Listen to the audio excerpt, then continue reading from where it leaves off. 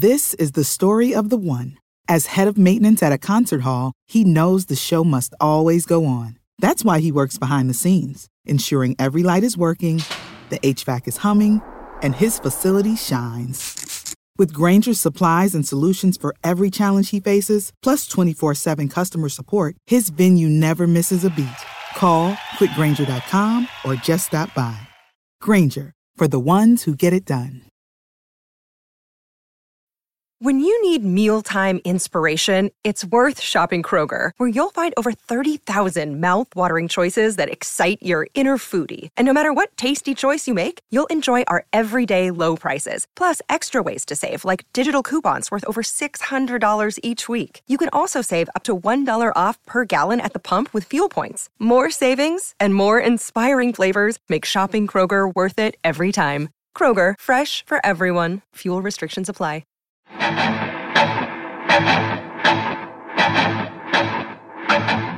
Welcome to the Arrowhead Addict Podcast. Please welcome your hosts, Patrick Allen and Matt Verderam.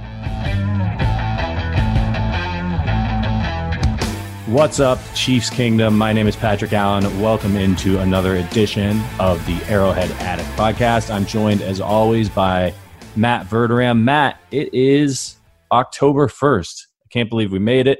It's Halloween season. It's my favorite time of year. We're going to talk lots of football. We're going to preview the Chiefs and the Patriots, but let's talk about something a little bit more important here, and that's Halloween candy. What do you got? What is your go-to this time of year? Anything Reese's peanut butter cup involved. If I go to a house with my daughter and she gets Reese's peanut butter cups, we split them like 50-50 because she's only 3 years old and she doesn't need 12 Reese's peanut butter cups.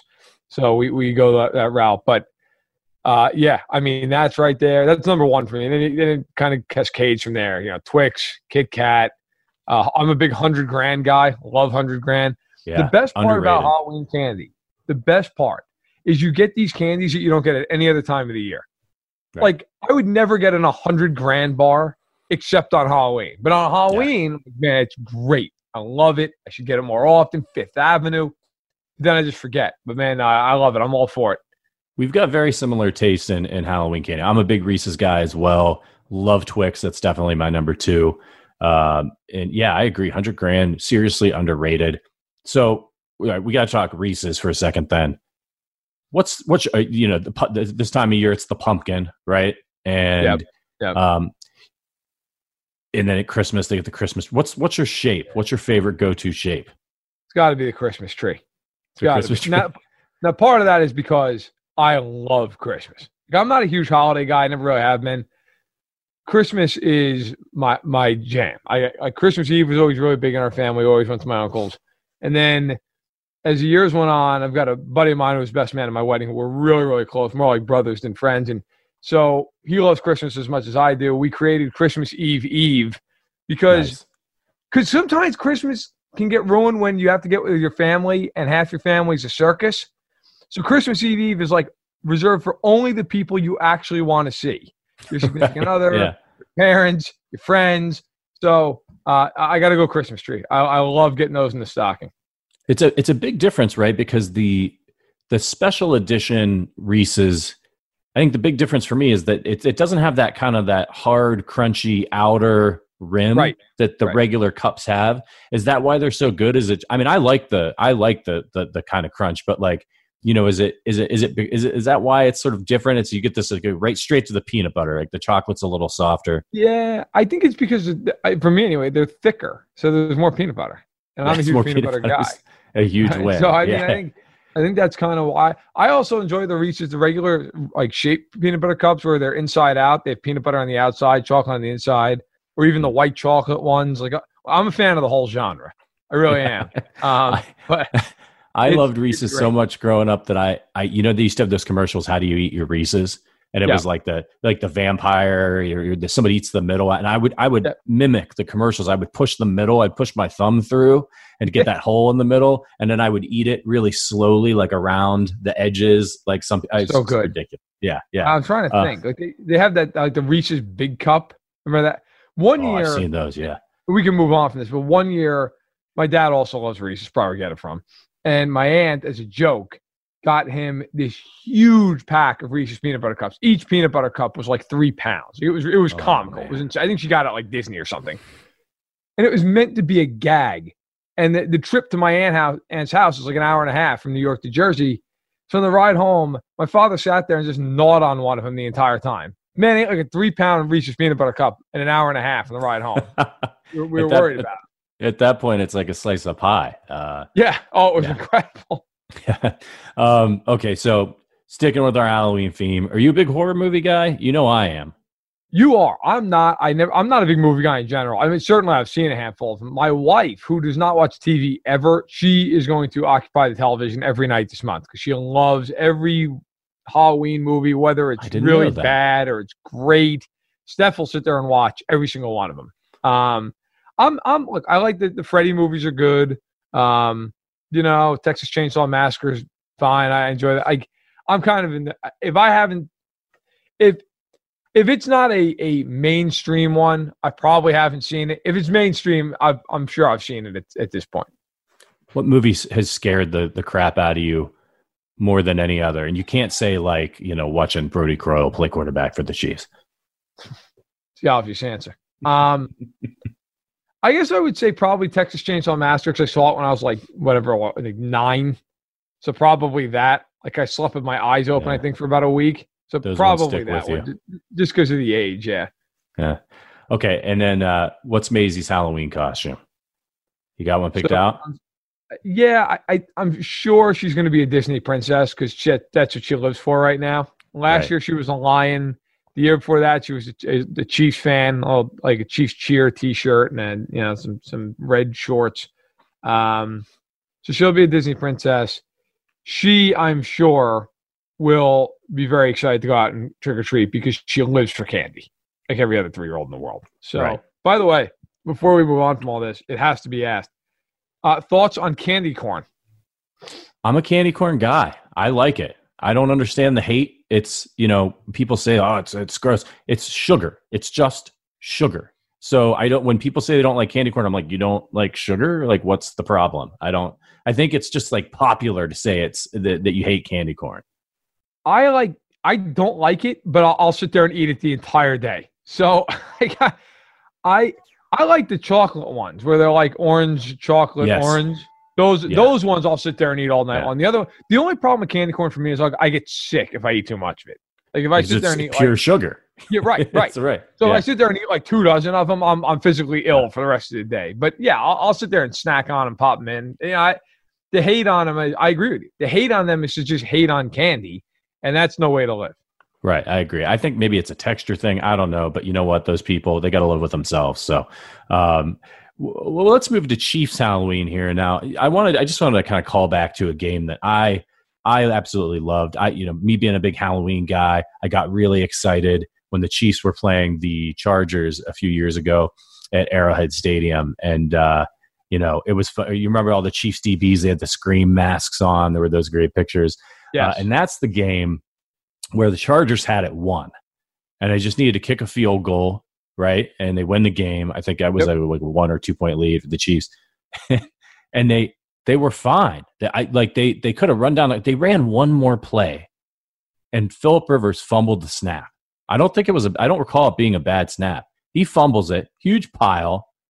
And Andy Studebaker, old guy Andy Studebaker, comes out of that pile with the football, and the Chiefs go on to win. Do you have any special memories of that game? So I do remember that game very vividly. I'll tell you what, and this is probably a weird thing to remember, but I remember the lead into that game. The Chiefs that year started, they started that year, I believe, 0-3. They came back, they got to 500, maybe. Yeah, I think they were at 500 going into the game. And I do remember that they did that intro on ESPN with Len Dawson, and it was one of the coolest intros they've ever done, in my opinion. But as far as the game goes, yeah, I remember Jackie Battle was the running back in the game. He had a good game because Charles was hurt. And yeah, Rivers fumbled the ball. They were tied. All they needed to do was kick a field goal. And then the Chiefs ended up going down and winning it in overtime. Yeah, it was a game. I remember being like, man, the Chiefs are going to win their second straight division. And then a lot of things happened. Yeah. A lot of things happened. That was during the era where, they weren't very good. And, these guys like Jackie Battle and Andy Studebaker, like they were fine players. They had no business starting for an NFL team. They were serviceable NFL back of your roster players. Right. Studebaker had some nice moments at that interception where he ran out of gas. Great joke. But yeah. They were serviceable players, but the Chiefs just weren't deep, and these guys could have their moments, but they weren't guys you wanted out there all the time. No. It was just at that point in time they were not that talented. I think that's a nice way of putting it. They were not a good team, but people forget that year. And whatever. Let's talk about the good team. But they would have made the playoffs if they hadn't had like 2 blocked field goals against the Raiders week 16. That was a Tebow year, and it's amazing to think though that year they went 7-9. They didn't make the playoffs. The next year's a year where everything goes straight to hell. They go 2-14. The tragedy with Belcher, and then the next year's Andy Reid. Like, who knew at that point, that better days were ahead. But the Chiefs, man, that was an unpleasant period of the Chiefs' history. Well, that's a really good point, Matt, because I remember at the time thinking, oh man, they weren't very good. They kind of rallied, but that was the year they beat the Packers, and then Romeo Crennel gets the job, right? And if that doesn't happen that way, right? Like if they continue to be terrible and they don't hire Romeo and they end up going with a younger coach, the Chiefs miss out on Andy Reid, which means that Super Bowl probably, right? Like I don't know who they might have hired back then, but it's hard. Romeo was one of those guys you could fire after a year, right? Like you give it a chance, it doesn't work out, you move on. Worked out well. If they had not kept Crennel, and by the way, they would not have if they didn't beat the undefeated Packers that year. That was the big thing. Everybody remembers they knocked them off with Kyle Orton somehow, and they went 2-1 in the 3 games with Crennel at the end of the 2011 season. If that doesn't happen, and they go out and hire somebody else, not only do they not have Andy Reid, guess what? They also never had John Dorsey, and they don't have Brett Veach because Veach came over from Philadelphia. So none of that happens. They would not have Patrick Mahomes right now. They would not. So it's funny how the world turns on these little pivots. If they don't beat that undefeated Packers team, which was a meaningless win in the moment, if they didn't do that, they don't have what they have now. So be thankful. Be thankful for Kyle Orton. Yes, indeed. We're going to move on here in a second, but I just wanted to touch on Titans Steelers has been postponed. More players came down with COVID-19, so that game is not going to happen this week. They were going to try to push it to Monday or Tuesday. Now they're probably going to be looking at shuffling around bye weeks. This is a big, that was a big game. And it's still going to happen, but that was a big game in the AFC. They're both undefeated. Yep. I'm not terribly scared of the Titans. I don't think they're that good, but what do you make of this? Do you think we're going to see more of these? The holidays are coming up. People are going to be getting together with their families for Thanksgiving. I'm a little bit concerned. I think the NFL will be fine, but do I think we're going to have a couple more games this year probably get postponed? Yeah, probably. But I don't – look, people just have to accept that 2020 is what it is. It is not normal. It is one of the weirdest years probably any of us have ever lived through. I don't think you're going to have the season shut down or anything like that. Look, I think the NFL got really lucky, quite honestly, that Minnesota didn't somehow contract a bunch of these things when they played Tennessee. Right. Minnesota is very fortunate that they're going to, it appears, open the facility on Thursday. They'll be able to play against Houston. And yeah, you know what? It's not good. But Tennessee and Pittsburgh, they'll probably shift it. They'll play week 7. Pittsburgh will go play week 8. And it really isn't going to affect anything else. Now, it sucks if you're the Steelers. You did nothing wrong, and you're basically losing your bye week. That sucks. But life's not going to be fair this year. It's just not. Look at baseball. The Cardinals play like 16 doubleheaders or something, and they're 1 win away from going to the NLDS. It's just, unfortunately, this is not a normal season. I do think it'll happen a few more times. I think the biggest thing is in the NFL, you just have to pray it doesn't happen in the playoffs. That is where you have a major problem. Now, of course, they're not going to cancel the season, but then you start getting into pushing games back. It would be a mess. But for now, it's only one game. Hopefully it stays that way. But yeah, I expect that this will be a theme. It'll crop up throughout the year. Yeah, and I'm sure that once the playoffs get here, things are going to get locked down on these players. You would think so, teams, yeah. Right? Yeah, it was bound to happen. Baseball had a little flare up. They got it under control. So hopefully the NFL can continue to do the same thing. And they've been doing a great job up until this point. So maybe a little wake up call. It only takes, unfortunately, this stuff's contagious. So it only takes one person. So, all right, well, let's move on. We'll figure out how that impacts the AFC as we move forward. I want to touch on power rankings because the fans love them. We got them on fansided.com. I wanted to touch on the ESPN ones this week because I found them I didn't agree with them. We're going to talk about the top 5, and I wanted to get your opinion on it, Verderam. Chiefs number 1, obviously the best team in football. They got the Ravens at number 2, ahead of the Seahawks at number 3, then the Packers at 4, and the Saints at 5. I was a little surprised that the Saints have not looked that great to me. They're at number 5. But, I mean, what do you make of the Ravens? Do you think the Ravens should have dropped a little farther? No. Or dropped it all, I guess. They were number 2 last week. I have them in number 2 in my power rankings as well. I don't think the Ravens deserve to drop because they lost to the best team in football. I mean, look, ultimately, I still think those are the 2 best teams in the league. The Ravens are, I believe, something like 22-1 under Lamar Jackson, 21-1 when they don't play Kansas City. The Ravens are a juggernaut. They're a great team. They just can't beat Kansas City, which is great if you're listening to this podcast. It's great news.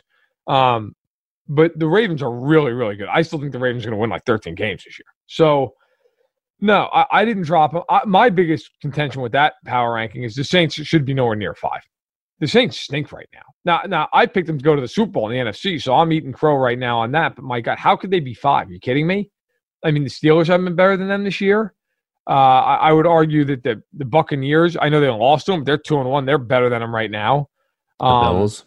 Yeah, absolutely. Buffalo, the Rams are better than them right now. I don't understand that. And I don't argue with it because I think it's 1A, 1B. I think the Packers are better than Seattle. Seattle can't stop anybody. I mean, that's coming home to roost at some point. Russell Wilson has thrown 14 touchdown passes in 3 weeks, and they barely won 2 of the 3 games they've won. That would be deeply concerning, right? Yeah. That's like that's like the year Mahomes with the Chiefs a couple years ago, where the Chiefs were scoring like 35 points a game and barely hanging on because they just could not get off the field. Like at some point, you're going to play a team that can hold you down to 27, and you're going to lose. And I think that's where Seattle is.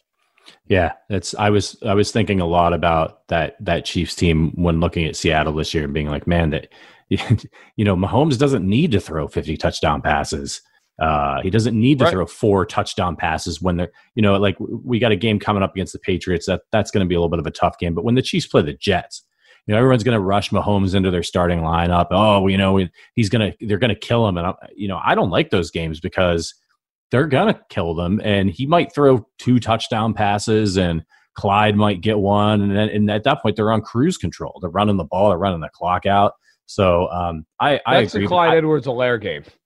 Yeah, he rushes for 200 yards because the Jets just can't get off the field. Yeah, I mean, I hear you though, man. It's a good point. And the one difference, by the way, with that Seattle team currently and the old Chiefs team, that Chiefs team led the league in sacks. Seattle can't get a lick of pressure. I mean, Seattle is awful defensively. Absolutely one of the worst defenses I've ever seen. So we'll see how it shakes. They do have Russell Wilson. I'm sure they'll make the playoffs, but man, at some juncture, you're going to play a game where your offense isn't perfect, and when that happens, they're going to lose. Yeah, I agree. The defense is a problem, but I got to be honest with you. I don't want to say that the Chiefs exposed the Ravens because what the Chiefs did to the Ravens on defense it's not exactly rocket science, right? Like you just have to be able to execute it, and a lot of teams can't because they can't execute on offense. And I think, look, I think the Ravens are excellent. I think Lamar Jackson's excellent. He's improving as a passer. You can see it, but I do think that they had a little bit of the benefit of surprise last year, right? That what they're doing, very dynamic running game, an aggressive defense, and I don't think they're as good on defense this year. I know that they've had some good games, but they haven't played exactly murderer's row, playing the Browns, and whose defense is terrible, by the way. Their defense is awful. I've watched all their games this season, and they're not good.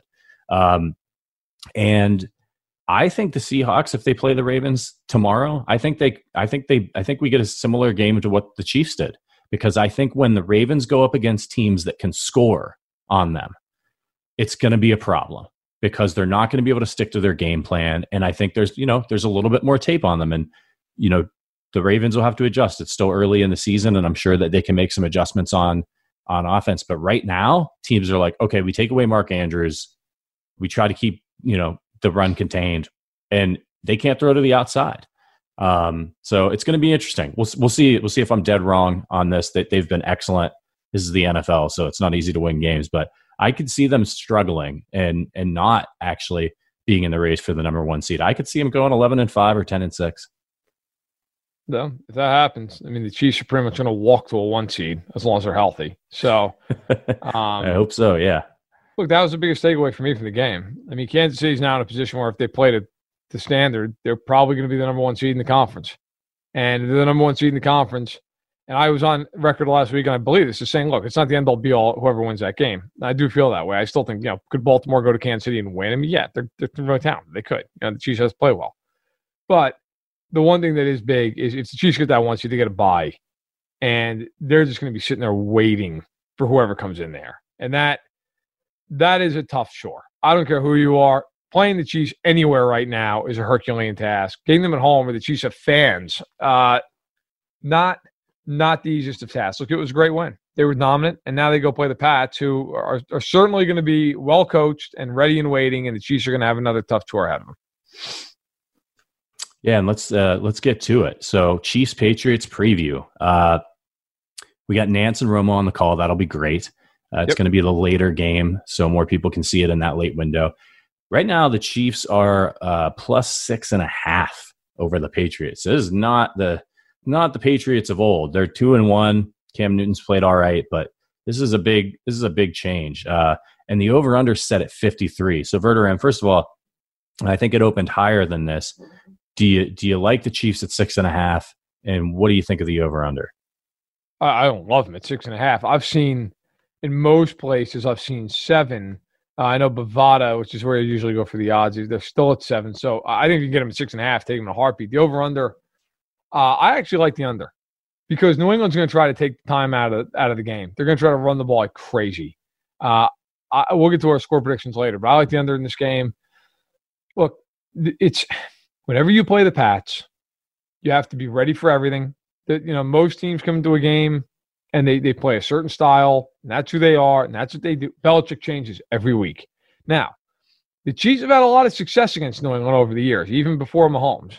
The last 3 times they've played New England, all 3 games were on the road, and the Chiefs covered all 3 of the spreads and won twice and lost on a last-second field goal the other time. So Kansas City, Reed usually plays against Belichick or coaches against Belichick very, very well. But I do think it's an under game. I think the Chiefs will be forced to move the ball down the field in drips and drabs. I don't think Belichick's going to allow them to go up top. And I think the Pats are going to sit there and try to have 15-play drives. So I think the Chiefs' offense will execute. I think the offense is actually going to be very good in this game. But I think it'll be more in the way it was against Houston, where it'll just be very, okay, fine. You don't want to give us 20-yard plays? We'll take 8 yards at a shot. I think that's more of what you're going to see this week. Yeah, I 6.5 is a lot, but I only don't like it because I could see the Patriots keeping the game close enough to get within that window at the very end, especially with Cam Newton and if the Chiefs are backing off because they've got a lead. But I agree with you on the over/under 53. I think it's a little bit high. I would take the under on that. I'm usually an over guy, but especially when it comes to the Chiefs, because if the team has any chance of beating them, it's going to be a shootout. But yeah, I like the under here. All right, so let's get into the injury report. Big news for Chiefs fans. I'm sure you've all already heard. L'Jarius Sneed, 2 injured reserve. Now, don't panic too much. It doesn't mean what it used to mean, where the guy's done for the year. But he's got a fractured clavicle, broken collarbone. The typical time frame, Andy Reid was asked about it at his press conference yesterday. Didn't get, just said we'll see. And this is one of those injuries. It's usually a 6 to 8 week injury. It depends on how bad the fracture is. He just kind of fell on it, so I don't think it was one of these horrible, like he shattered it, they got to put a rod in or anything like that. Like it's probably just a little bit of a fracture. And 6 to 8 weeks, that would put him back to return maybe after the bye week. The bye week would be 7 weeks into this injury. So the Raiders would be 8 weeks after that. Maybe if the Chiefs, depending on how bad it is, maybe they keep him out for the Raiders game, and then he comes back for the following week against Tampa Bay. I would like to get him out there for the Raiders game just to knock off some of the rust. What do you think, Verderame? When do you expect to see him back on the field? I think you're right on. I think probably about that Raiders game, because you're right. It typically is about 6 to 8 weeks. Now, if it's a hairline and they got lucky, maybe it's the 4 to 6 week type of thing. But I would expect 6 to 8 weeks. So let's be real. The Chiefs know, with or without L'Jarius Sneed, they're probably going to win most, if not every game that he's not playing in. So they're not going to rush him back. And they shouldn't. The shame of it is L'Jarius Sneed has not only been one of the better corners on Kansas City, he's been one of the better corners in football. I mean, if you go and look at some of the stats, the guy, in terms of target rate and yards allowed, he's been unbelievable this year. He's leading the league in interceptions. But here's the good news. He's not out for the year. And let's be real. They just need him to be healthy for the stretch drive and for the playoffs. That's it. They are going to win even that. Look at the beginning of the year. They had Ward out for most of the year. Breeland's been suspended. None of it's mattered. None of it is. They're so talented. They're so good. And now you're getting Breeland back after this Pats game. So, you have to survive for 1 week. Okay, at least the Pats don't have any big outside weapons. You should be all right. And the Chiefs still have Fenton. They still have Ward, who's now back and practicing fully. And they can move Matthew down to the slot if they have to. So they're okay. But yeah, it's disappointing. I feel bad for the kid. He's been great. And like I said, I know I've said this on the podcast before, tweeted it, wrote about it. I talked to some people inside the organization during training camp who were like, you need to watch this kid. He's going to play immediately for us. He's good. And they were right on. The Chiefs have this way of finding these guys late in rounds. He's been terrific. And while it stinks he's going to miss, a month and a half, 2 months in all likelihood, I think if you're the Chiefs, you're really happy with what you've gotten him, and you're happy that it's not a torn ACL. It's not something like that. He will be back, and I'm sure he'll be back playing the way he's been playing. Yeah, with the return of Breeland, this is a guy you want for the playoff run anyway. And hey, not too bad. Yeah, he misses out on some reps, but other teams also miss out on tape on him. And everybody's got some weaknesses, especially these young guys. So that might actually work in his favor down the stretch. So we'll hope he's back. I hope he's back in that Raiders game. I'd love to see him knock off the rust, even if it's just limited snaps. But people forget that, that Chiefs don't have a lot of big names at cornerback, but they have really good players in the secondary with Thornhill and Matthew, and they've got some experience there with guys like Dan Sorensen. So they're going to be fine. All right, let's look at some of these other injuries. So nothing too alarming for either team. The Chiefs had 2 players limited, Chris Jones with a groin, Alex Okafor with a hamstring. I don't think either of those guys will not be able to go. I just, they're just giving them a break. Any concerns with those 2 for you? No, listen, the groin and the hamstring are tricky things because you can re-aggravate them easily. But I would think that first of all, Okafor's missed the last 2 games and he hadn't practiced at all. So now the fact that he's limited, I think bodes well, especially on Wednesday. If you're limited on Wednesday, you typically are able to play unless you have re-aggravation. Chris Jones, they said it wasn't serious. Happened at the end of the Baltimore game. No, I think he'll be able to play. Again, unless something happens during the week. No, I would think you're in pretty good shape. Okafor's missed a couple of weeks. Be nice to get him back, get him in the rotation. He's a good player. And obviously Jones, look, the Pats are without their starting center, David Andrews, who broke his thumb. He is on IR for this game. You want Chris Jones in there because now they have Thuney. Joe Thuney's an excellent guard, all-pro guard. He slid over to center for this game. They have inexperience at the guards. You want Jones head up over the guard in this game.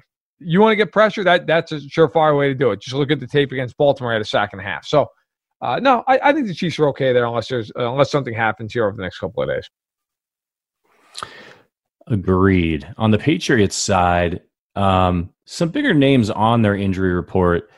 Cody Davis did not practice, not really a factor for them on defense. I think he's got 1 tackle this year. Adam Butler is limited with a shoulder. Julian Edelman limited with a knee. Sony Michel limited with a quad. Isaiah Wynn limited with a calf. You got some veterans on here. Belichick's not trying to go out there and run them into the ground. But Edelman's really your other than Newton, he's your threat on offense. So you've got to have him in this game if you want any chance if you're the Patriots. So I'm not surprised that they're treating him, carefully. I would bet my entire house and my bank account that the Chiefs are going to double Edelman in this game. Every play. And they're essentially going to say, go ahead, throw the ball to N'Keal Harry. Go, who cares? Do it, beat us. Throw the ball. I will be absolutely shocked if they don't do. They did it last year. Last year, they doubled Edelman and they doubled James White, and they should go ahead and beat us anywhere else. Anywhere else. Couldn't do it. There's no reason to think they won't do the exact same thing this time. I do remember one thing. I'm curious if Spagnuolo does this because Newton's obviously a lot more mobile than Brady. They blitzed the hell out of Brady last year. They went after him the whole game. I don't think they're quite going to do that, but I expect Edelman to get doubled all game. A lot of Tyrann Mathieu on him. They're not afraid of getting beat deep. I think that's going to be a big part of the game plan this week. Yeah, and the Chiefs haven't given up a lot of explosive plays this year. A couple of runs here and there, but in general, in the passing game, they've been excellent. So, look, this is the first time the Patriots have played at Arrowhead in the regular season since 2014. They were there for the AFC Championship game in 2018. But the Chiefs are going to be at home, and they're going to have fans in the stadium. How big of an impact do you think this has, or how big of an advantage is it for the Chiefs? It's a little bit. I don't think the crowd noise is going to be anything that's crazy. I mean, the Chiefs can also still play noise over the loudspeakers. So it's not like they're losing that. It will be louder. It's not going to be typical Arrowhead. It's 140 decibels, of course, but I think it'll help a little. I think it helps more in the emotion side of things. You can just have 20,000 people there. I mean, you've got fans. You're jacked up. There's people there. I think it helps in that regard. So I think it helps a little bit. I don't think it's an overwhelming thing, but I don't think it hurts. I think the Chiefs will probably be happy to see some people in the stands. I thought they sounded great in the season opener, all things considered. I noticed that I don't know if did you notice this, the Ravens game, and maybe it was just the sound in the broadcast, but I felt like the noise that they were pumping in was really quiet, and I was surprised at that. And they in the NFL, right before that game, a couple of days beforehand, they said that if you wanted to jack the noise up, you could. And they didn't do it. They never did it. I'll be honest, though, I don't think it would have mattered. They could have jacked that up to 120 decibels. The Chiefs destroyed Baltimore. So I don't know that it made a huge difference. I think at a certain point that when you're pumping in crowd noise like that, it probably becomes white noise for the players, right? There's a difference between a real live crowd that is reacting emotionally to what is happening on the field and just, here we've got some crowd noise. I mean, maybe we turn it up or maybe we put in a cheer, but it's just different. You're not hearing the 400-pound guy in the third row, yelling obscenities at you, all that stuff that aggravates you as a player. So, but I think it's going to help. I think it's going to help that the Chiefs will have fans and they're going to be jacked up for this game for sure. All right, let's move on to the defensive approach. Do you think the Chiefs should, they're facing Newton. It's a running quarterback. He's, I think, a better passer than Lamar Jackson right now, but not anything that you're too worried about. Do you think the Chiefs should use a similar approach on defense to the Ravens that they did to the Patriots that they did for the Ravens? Yeah, I agree. The Cam's a better thrower than Lamar. I don't think there's any question. But yes, from the standpoint of you want to keep contained, keep him in the pocket, make him throw the football, pack the middle of the field. I would treat Edelman like I treated Andrews last week, right? Like double team him, take him completely out of the game. Do not let him beat you. Take away the middle of the field. You make Cam Newton drive that ball to the outside of the numbers against those corners on the outside. Like the Chiefs can guard them one-on-one all day. There's no reason Fenton and Ward can't match up with these guys on the outside. Zuber and Bird are two receivers that the Pats are going to use. I would be willing to bet nobody's heard of either one of those guys. The Chiefs should be matched up. I'd play a single high safety. You have no worry about them going over the top on you. I drop Matthew down to the box. I'd consistently try to pack the line of scrimmage as much as possible. So, yeah, I think it's an extremely similar approach. You're not quite as worried about Newton taking off running. I mean, obviously he can run, but he's not Lamar where, Lamar gets loose. It's like a 50-yard gain.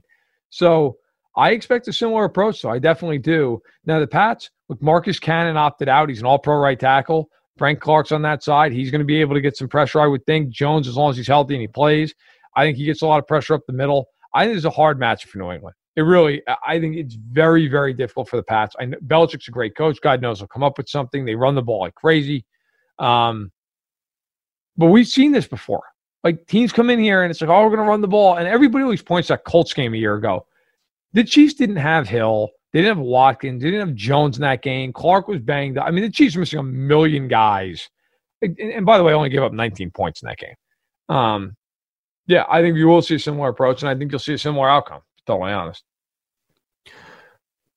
Yeah, and the Patriots do like to run the ball. They are leading the league in rushing offense right now, which I didn't see coming. But that's Bill Belichick for you, right? He's going to scheme some stuff. He always takes sort of mediocre running backs, finds ways to get production out of them, but not on a consistent basis, much to the chagrin of fantasy players. So I think Belichick's, we saw this last year, right? With the flea flicker, he knows he's going to have to score points.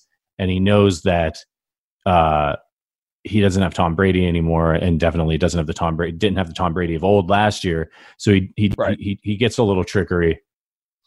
What do you think we're going to see from him? Is he going to dial up some more wacko plays with Cam Newton and flea flickers and Julian Edelman throwing passes and weird stuff like that to try to catch the Chiefs off guard? And would you tell the corners, just stay on your man, don't leave him? Yeah, I definitely think you're going to see them try some stuff in this game. I mean, last year, you had the flea flicker that led to a touchdown last season for them in that game against Kansas City. They did not do much else offensively throughout the day. I think Belichick's going to know they have to steal some points and maybe even still, like, I look for a surprise onside kick, fake punt. They're going to have to do some stuff to win this game. They're not – all right. If you're the Chiefs, not only this week, but going forward, most of the teams you play are completely overmatched, and they know it. Coaches will, of course, never come out and say that. Belichick's not going to come up to the podium and go, we're just outgunned here. But they know it. The Chiefs are going to have to be ready for all that kind of stuff all the time. Be ready for the fake punt. Be ready for a fake field goal. Be ready for the flea flicker, because you're going to need some of it to beat Kansas City. And I absolutely expect Belichick to do it. And I'll go a step further. I expect Belichick in this game to essentially want Clyde Edwards-Helaire to rush for 100 yards. When he was the coordinator with the Giants back in the late 80s and early 90s, they played the Bills in Super Bowl 25. And the game plan was so great, it's actually in the Pro Football Hall of Fame. And they were very similar to the Chiefs. And they had Thurman Thomas, who, obviously, no offense, Clyde Edwards-Helaire, but was a better player at the time. He was an MVP of the league. And they had this K-gun offense. He threw the ball over the place. He had Hall of Famer Andre Reed. They had James Lofton, Hall of Famer. Belichick in that game told his defense before the game that the only way we're going to win this game is if Thurman Thomas rushes for 100 yards. We're going to put 1 million defensive backs on the field. We're going to let them catch the ball, and we're going to pound them. I think the Chiefs, they're going to employ very much the same strategy in this game. They're going to try to keep everything underneath. They're going to try to hit the Chiefs, rally to the ball, and they're going to let them run the ball as much as they want. I think you're going to see a lot of unorthodox stuff out of Belichick in this game because he knows it's the only way they're going to win, or even could win. Do you think we're going to get more of that weird, we're coming, we're blitzing, we don't know where it's coming from, and we're dropping into coverage with everybody over tops to try to confuse Mahomes? And do you think Mahomes is going to be like, hey, man, I've seen this before. It's not going to work this time? Yeah, it's a good point. So, I do think we'll see that, but I also think it's less and less effective every time he plays it because the first couple times he played against New England, he did nothing in the first half. Then he figured it out and went crazy in the second half. The last time they played each other last season, Mahomes played great in the first half after throwing a pick on the first possession, and then he got rolling. Look, it didn't take quite as long. Then he got hurt. The game wore on. He hit his hand on a helmet, I believe, if I remember right, and he kind of went to a shell second half of the game. I just think right now, look, the Pats are not the same team they were. They're not. They're 2-1. I know they were a play away from beating Seattle. I get all that. I watched that Pats Raiders game, and I watched it again. I actually went back and watched it afterwards. The Pats are so slow in the front seven. I would argue they're the slowest front seven in football. They're 22nd in the league with sacks. The Chiefs have given up the least sacks of anybody in football. That, to me, is going to be the game. They just can't get to them. They can't get to them unless they blitz. And the thing that used to always kill the Chiefs were all these stunts and twists inside. Well, now Osemele's there. The Chiefs don't get beat on it anymore. So I think Kansas City, look, as long as the Chiefs play a turnover-free game, don't make a bunch of mistakes, Belichick can do all he wants. At some point, they got to line up and beat the Chiefs. And I just don't think the personnel will do it. All the opt-outs, the guys that left in free agency, everything else, Kansas City's just a much better team. Agreed. I think, and we'll get to this a little bit later, but I think the running game for the Chiefs is really gonna factor in, because I do think we'll see a little bit of what the Texans tried to do, but with a little more disguise and a little more trickery. Because let's be honest, Bill Belichick, a little bit better of a head coach than Bill O'Brien, just a little bit. Okay, so the Patriots offense is another part of this game. It's different now with Cam Newton. They like to run the ball a lot. He's obviously not Tom Brady, but he's still a very good quarterback, and he's dangerous and can make you pay if you make mistakes, and not easy to bring down either, which the Chiefs are going to have to remember when they're dialing up that pass rush. The Patriots offense has not committed a penalty thus far this season. They're the least penalized team in the NFL with only 7. The Chiefs are not the least penalized team in the NFL. They've had their share of mistakes. How important do you think to this game is it that the Chiefs also remain mistake-free on the penalty side of the score sheet? I think it's important that they don't make the big mistake. That they don't take some holding call on a play where it doesn't affect the play, and the Chiefs had a 40-yarder that gets wiped out. Like, I think Kansas City can afford 6 penalties for 40 yards. It's not going to kill them.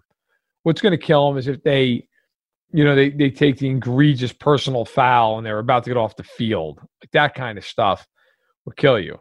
I also think part of the reason New England hasn't taken a penalty on offense is look at the defenses they've played. I mean, the Raiders are awful. Seattle's the worst defense in football. The Dolphins have a horrible defense. The Chiefs have a good defense. Like, people overlook it all the time because how great they are offensively. Kansas City can play ball. Like, defensively, they're really good. So I do think New England will take some penalties in this game. Not a ton, but I think they'll take some. But it is important. Like, part of the reason the Chiefs had such a hard time with the Chargers, they took like 10 or 11 penalties in the game. You just can't do that. If the Chiefs keep it like a half dozen or fewer, I think they're fine. Agreed. They just can't make the mistakes against Belichick that they made against the Ravens, right? Like, because he'll find a way to take advantage. That's the only thing that makes me nervous about this game, is that there's a chance for the Chiefs to lose focus sometimes. And if Belichick is very good on special teams, obviously. So, if it's me, like if I'm Dave Toub, I'm kicking the ball out of the back of the end zone. You're not getting a chance to return it against us. I don't care. Again, like you're not, who cares about an extra 5 yards? Don't give these guys a chance for any big plays. It's not worth it. Okay, let's go on to our X factors for this game. I'll start us off. For me, it's Clyde Edwards-Helaire. And the reason is because of what you said, Verderame. I don't think Belichick is going to let the Chiefs get any big plays in this game if he can help it. And in the past, he's tried to help it and not been able to. But I really think at this point, knowing that he doesn't have Brady, knowing that his offense isn't very explosive, he's going to try to keep the ball in front of him. I hope the Chiefs make mistakes, make them matriculate the ball down the field. And the difference between the Chiefs this year and the Chiefs last year is they have a much more dynamic player in Clyde Edwards-Helaire. All due respect to the other Chiefs backs from last year. But if this guy can run the ball like he did against the Houston Texans, he wasn't incredibly efficient against the Ravens, but they have a pretty strong run defense. If he can run the ball like he did against Houston, forget about it. It was so easy for the Chiefs to move the ball down the field. They look super calm, super confident, dumping it off to Kelsey, throwing little swing passes. I just don't see how the Patriots stop them. They're gonna move the ball down the field, and maybe Belichick hopes he can tighten things up in the red zone, and that's his chance to keep the game close. But for me, if Clyde gets going, forget it, because they're either going to have to just let him move the ball down the field and control time of possession, or they're going to have to come up and try to stop it, and then they're done for. Yeah, look, I'll be brief. I think it's the linebackers for the Chiefs. And I agree with you, by the way, that Edwards-Helaire. He could have an enormous game. By the way, when the Chiefs had Kareem Hunt, he used to kill the Pats all the time. He drove them crazy. The Chiefs linebackers, to me, are the big thing I'm watching here. They were much better against Baltimore. Hitchens was really active. Wilson was active. Neiman had a sack. They played well. Willie Gay got a little more run, not a lot, but a little bit more. They are going to have to be good in this game with their eyes. You know, the Pats do a lot of that option stuff, misdirection. Okay. The Chiefs are going to have to be disciplined. And look, they're very well coached. So I actually have a lot of faith that they can do that. But the Chiefs are not the fastest group of linebackers, just to be kind. They need to make sure that they trust their eyes, they read their keys, they know what they're doing. Because if I know anything about Belichick, he is going to try to attack them in this game. You're going to see screens to Burkhead. You're going to see who they try to get. They're going to try to get matchups one-on-one with those guys out in space. Kansas City. Now, I also expect Spagnuolo to combat that by maybe going with some more nickel and dime looks and taking some of those backers off the field. But I really think in this game, if the Chiefs linebackers play well, I think the Pats are up a creek. I don't think there's any way they beat them other than the Chiefs just completely imploding. But the Chiefs do need to, get some good play out of the second level. Yeah, I had the same thought when I put CEH on my X Factor list. All I could think about was Kareem Hunt and the way that Andy was able to really open up the offense against Belichick and make him pay. So I don't think that Clyde is on Kareem Hunt's level just yet, but he's getting more and more comfortable and has a very similar skill set. So we shall see. And you're right, the linebackers not been great against screens. I mean, we saw what the Packers did to them last year with Aaron Jones. So watch out for those big plays and keep contained. All right, let's go to a segment we like to call AFC Contenders and Pretenders. Now, we've talked about the Ravens a lot. They're not on this list. They're obviously a contender in the AFC. But this week, we're going to stick to the undefeated teams. So we got the Chiefs, we got the Titans, the Bills, and the Steelers are all undefeated at 3-0. Verderame, who are your contenders and pretenders? I'm going to go through these one at a time. We're not going to talk about the Chiefs because we know they're the Super Bowl favorite. But the Buffalo Bills, contender or pretender? Contender. I want to see more from Josh Allen. I'm not one of these people who sees 3 games and just goes into a complete hyperventilation over him. But I think they're a contender right now. Their defense has not played well, and it should play well. So I expect it to get better. They've got weapons, got a good O-line, they got a really good head coach. I don't think they're on the same tier as the Chiefs and the Ravens, but I think they're right at the top of that next tier. So I would say they're a contender. I agree. They're not on the level of the Chiefs, but look, they're playing in a division with the Jets and the Dolphins, so they're probably going to go 4-0 against those teams unless they muck something up, and they very well may steal one from the Patriots as well. So that's getting you 5 wins right there, and the rest of the AFC, there's not a lot of. It's just not a really deep conference. There's some good teams, but they're beating the teams that they should. Yeah. So those are contenders, but how far can they go? I think that's going to, we'll find out more when they actually play a good team, which they haven't really done just yet. All right, Pittsburgh Steelers, contender or pretender, Verderame? Contender. I think they're the biggest problem for the Chiefs in the AFC because they can get pressure with 4 guys, and Fitzpatrick can guard Kelsey. I think they're the biggest problem. I think the Chiefs are better than them. I think the Chiefs would beat them. But I think they're the hardest team for the Chiefs to face. They're very built in the same way the Chargers are in terms of their personnel. They got a great coach. I picked them to win the division for the year, and I wouldn't be shocked if they do it. I after seeing the way the 2 teams have played, I still like Baltimore now a little bit more, to be honest. But I think Pittsburgh's really legitimate. I think Pittsburgh and I think Pittsburgh offensively is not on the same par as Kansas City or Baltimore, but defensively can cause a lot of problems. Yeah, I'm really interested to see the Steelers play the Ravens with Big Ben on the field. Total game changer for them to be able to move the ball on offense. He's still knocking off some rust, but looks pretty good. So I'm with you. Steelers are definitely contenders. I'm not as worried about them against the Chiefs as you are, but you're a better X's and O's guy than me. So let's see. I go more on feel. All right, Tennessee Titans 3-0. They're back, feeling very similar to last year. They're gonna miss some time here. Contenders or pretenders?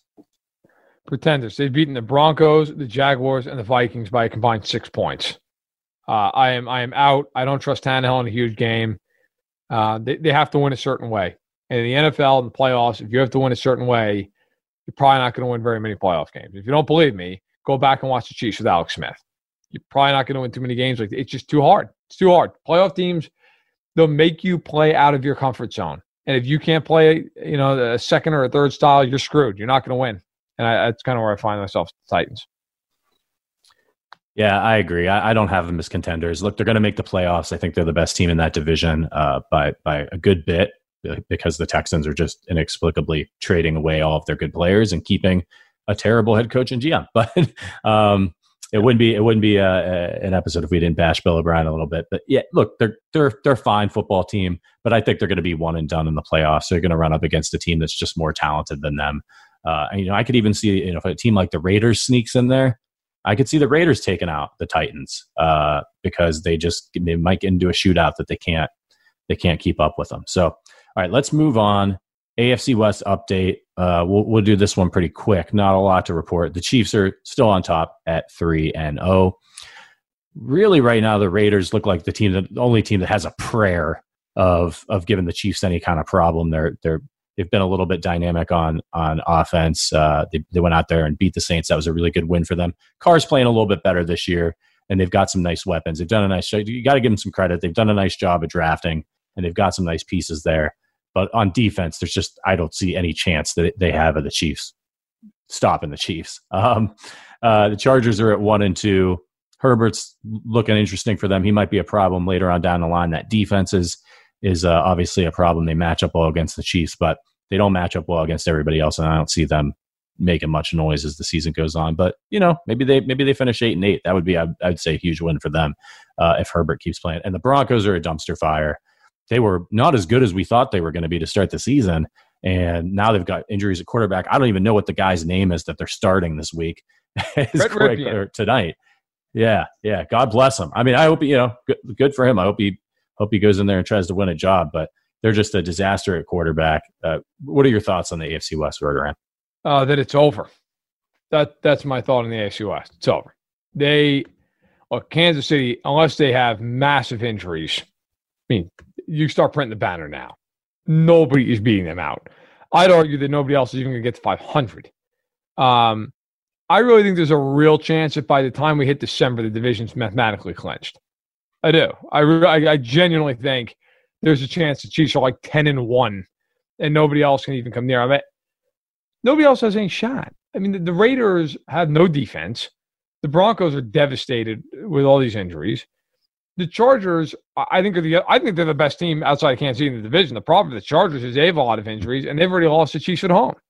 I'm not trying to come off as obnoxious, but I just do not see any way that any of those teams give the Chiefs even a remote scare. Unless of course the Chiefs just have a ton of injuries and everything. That would be it. That'd be it. I really don't see any way the Chiefs don't run away and win this division by 4+ games.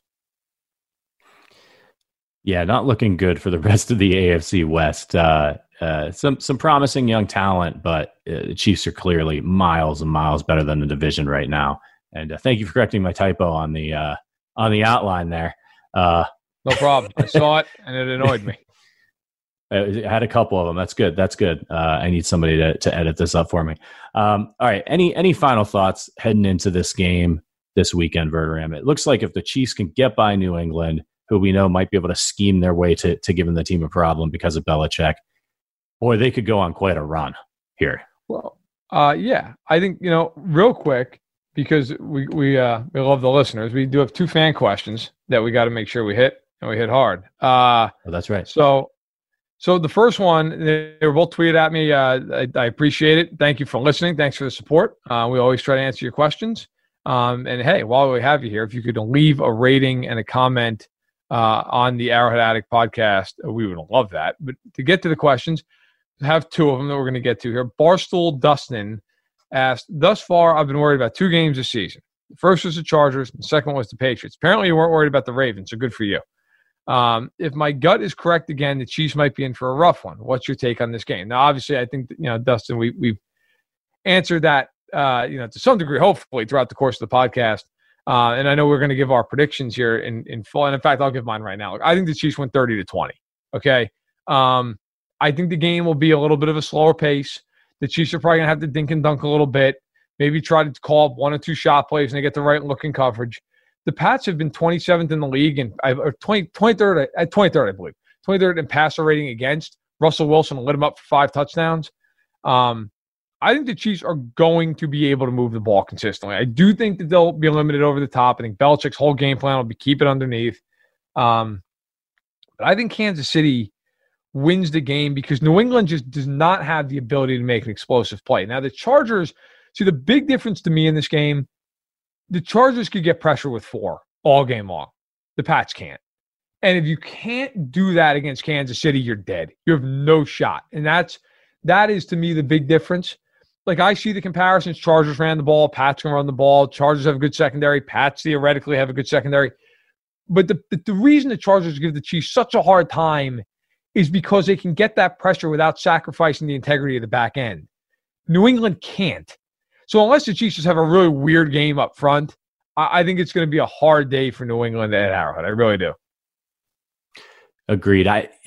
Dustin, I think it's just, look, we've dealt with the Patriots for a long time, right? Being a problem, being really good, winning championships.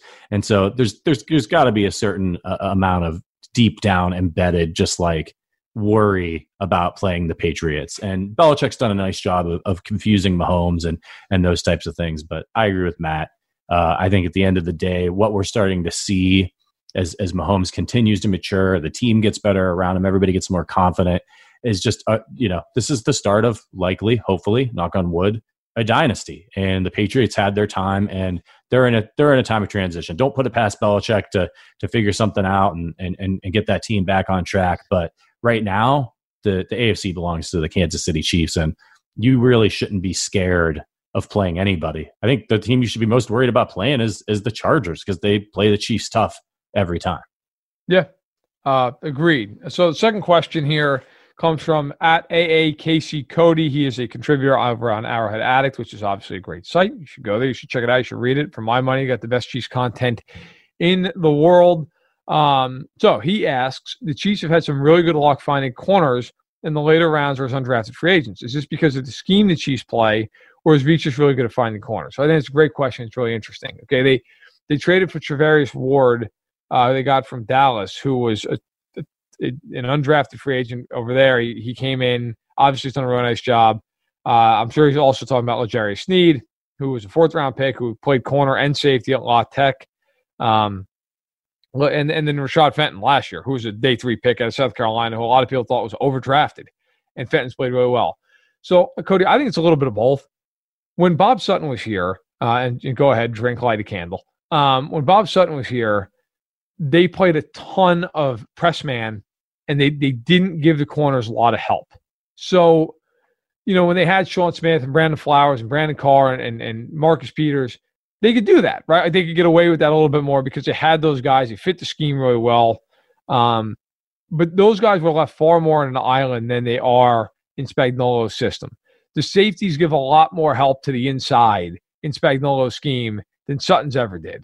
Now, Sutton's defense was good in the sense it was always a cover 2. They played over the top, so you could be a little more aggressive underneath. But Spagnuolo's scheme does help. However, I do think Veach has a very good knack for finding these guys who fit what they want to do. The Chiefs like corners who have good athleticism. They don't have to necessarily be really big guys. I mean, the Chiefs do like their corners to at least have some height. But they don't have big, like Sean Smith was almost like a safety playing corner. The Chiefs don't have guys like that anymore. Breeland's probably the closest thing to that. He's a bigger corner, but Ward is a smaller guy. Fenton's a smaller guy. Sneed has some size to him because he did play some safety in college. But they look for athleticism. They look for guys with ball skills, not even necessarily guys who intercept a ton of passes, but guys who can break up passes, get their hands on them. Breeland obviously has really good ball skills. Sneed has good ball skills.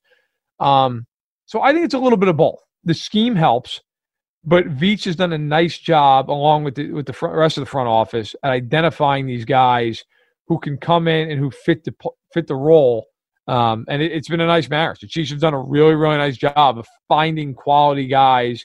Even a guy like Thornhill, who's not a corner but a safety, late 2nd round. And he's come in and played great. So and that's what the Chiefs are going to need here as they dole out more and more big contracts. I think a lot of people, it's easy to forget too that they've got Matthew running around back there. He's covering guys, right? And Thornhill, it makes it easier for some of these guys to come in and do a nice job when you've got a lot of support and a lot of good players in the secondary. It's kind of not like it was before where it's teams are throwing a lot and DBs really becoming more synonymous with just anybody back there. You're playing corner, you're playing center field as the game moves more towards a passing game. So I think, frankly, like these guys are coming out of college, and with these spread offenses and the NFL playing spread offenses now more than they ever have, like they're used to seeing these kinds of looks, and it's they're coming out maybe a little bit better prepared than they were when they were coming in there was a different kind of style of pro offense. So I got to say, Verderam, I came across, and thank you for your questions, everybody. We really appreciate them. Send them to us anytime. I just came across a post on Arrowhead Addict. Nike, we're not getting paid by Nike. This isn't an ad. They released some Chiefs running shoes. Have you seen these? No, I have not.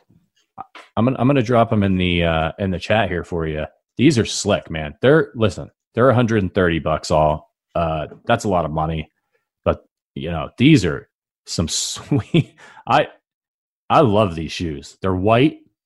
They got red laces. Right? They're really nice, actually. Yeah. They're these shoes sometimes can be gaudy and ugly, especially when you're dealing with. And I'm not a shoe guy, but those are actually, like, I'm not someone who cares about shoes really, but those are pretty sweet. Yeah, they're good looking shoes. They'd look good no matter what. You got a nice yellow swoosh on there, and Chiefs logo on the back, and on the tongue, you got the 1960 on there. They're a sharp looking pair of shoes. You can find them on Arrowhead Addict and order them, I think, through Fanatics if you're interested. Full disclosure, Fansided will get an affiliate payment if you order through Arrowhead Addict, but I'm just recommending these because I think they're pretty sweet, and I may be putting them on my Christmas list. So check them out. Buy them now. Pretty cool. Yeah, right. I'll just buy it. Right. All stuff later.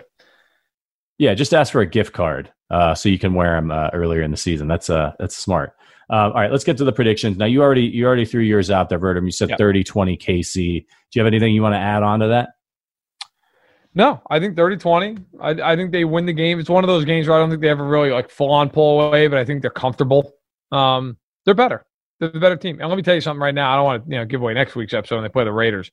As long as the Chiefs got this game healthy, that is going to be a biblical ass-kicking against the Raiders defense is abominable. I sat there and watched that game. My God, the Raiders can't stop anybody.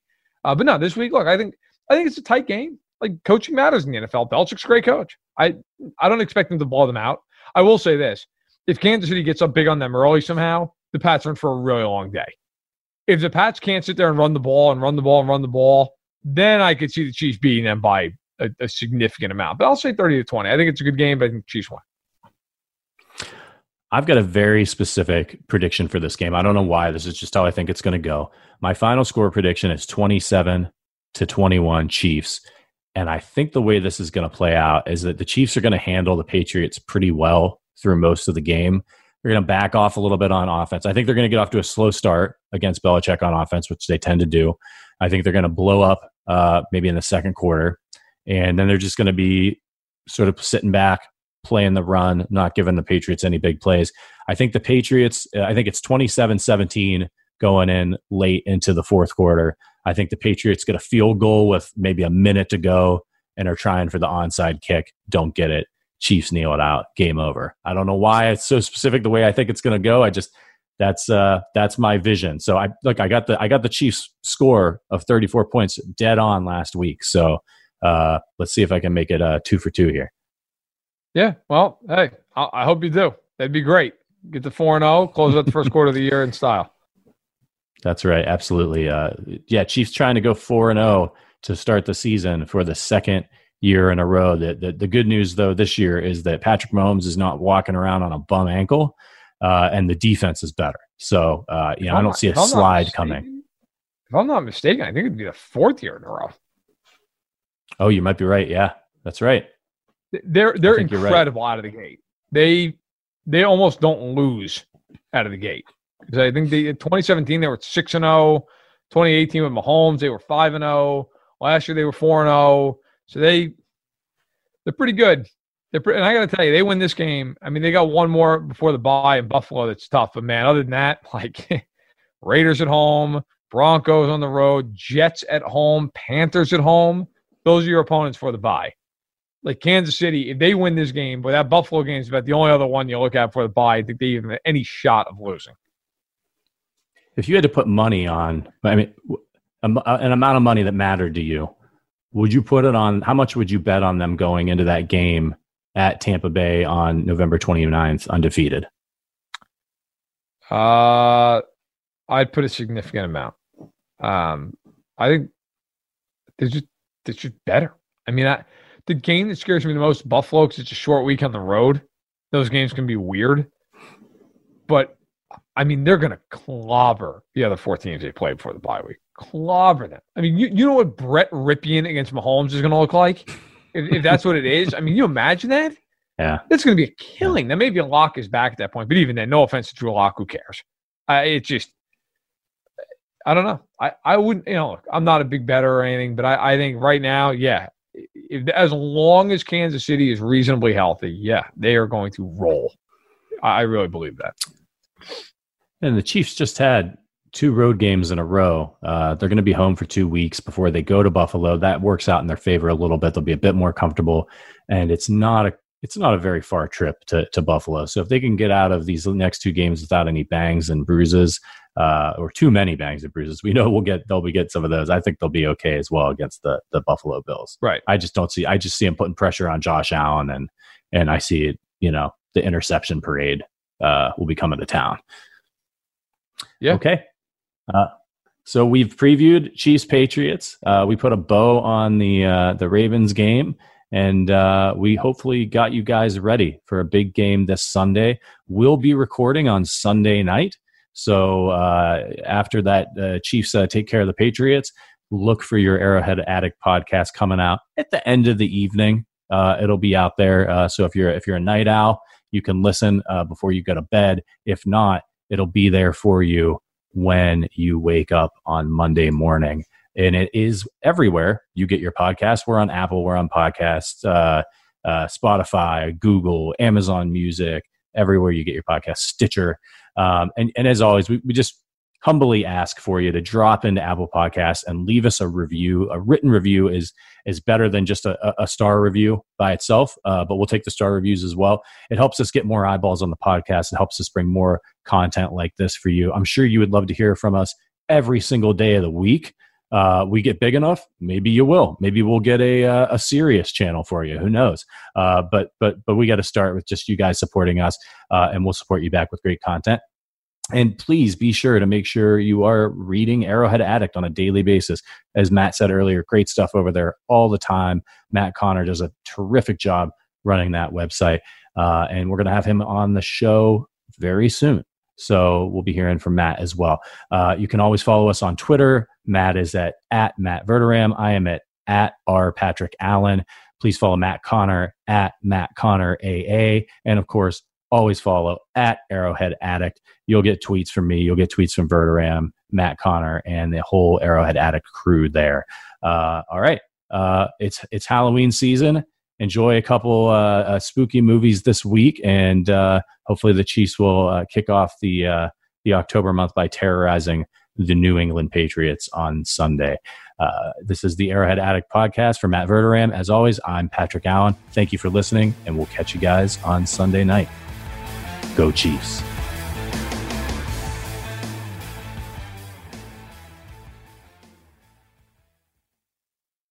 This is the story of the one.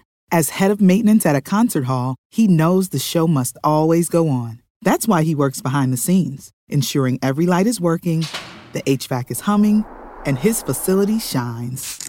With Grainger's supplies and solutions for every challenge he faces, plus 24/7 customer support, his venue never misses a beat. Call quickgrainger.com or just stop by. Grainger, for the ones who get it done. When you need mealtime inspiration, it's worth shopping Kroger, where you'll find over 30,000 mouth-watering choices that excite your inner foodie. And no matter what tasty choice you make, you'll enjoy our everyday low prices, plus extra ways to save, like digital coupons worth over $600 each week. You can also save up to $1 off per gallon at the pump with fuel points. More savings and more inspiring flavors make shopping Kroger worth it every time. Kroger, fresh for everyone. Fuel restrictions apply.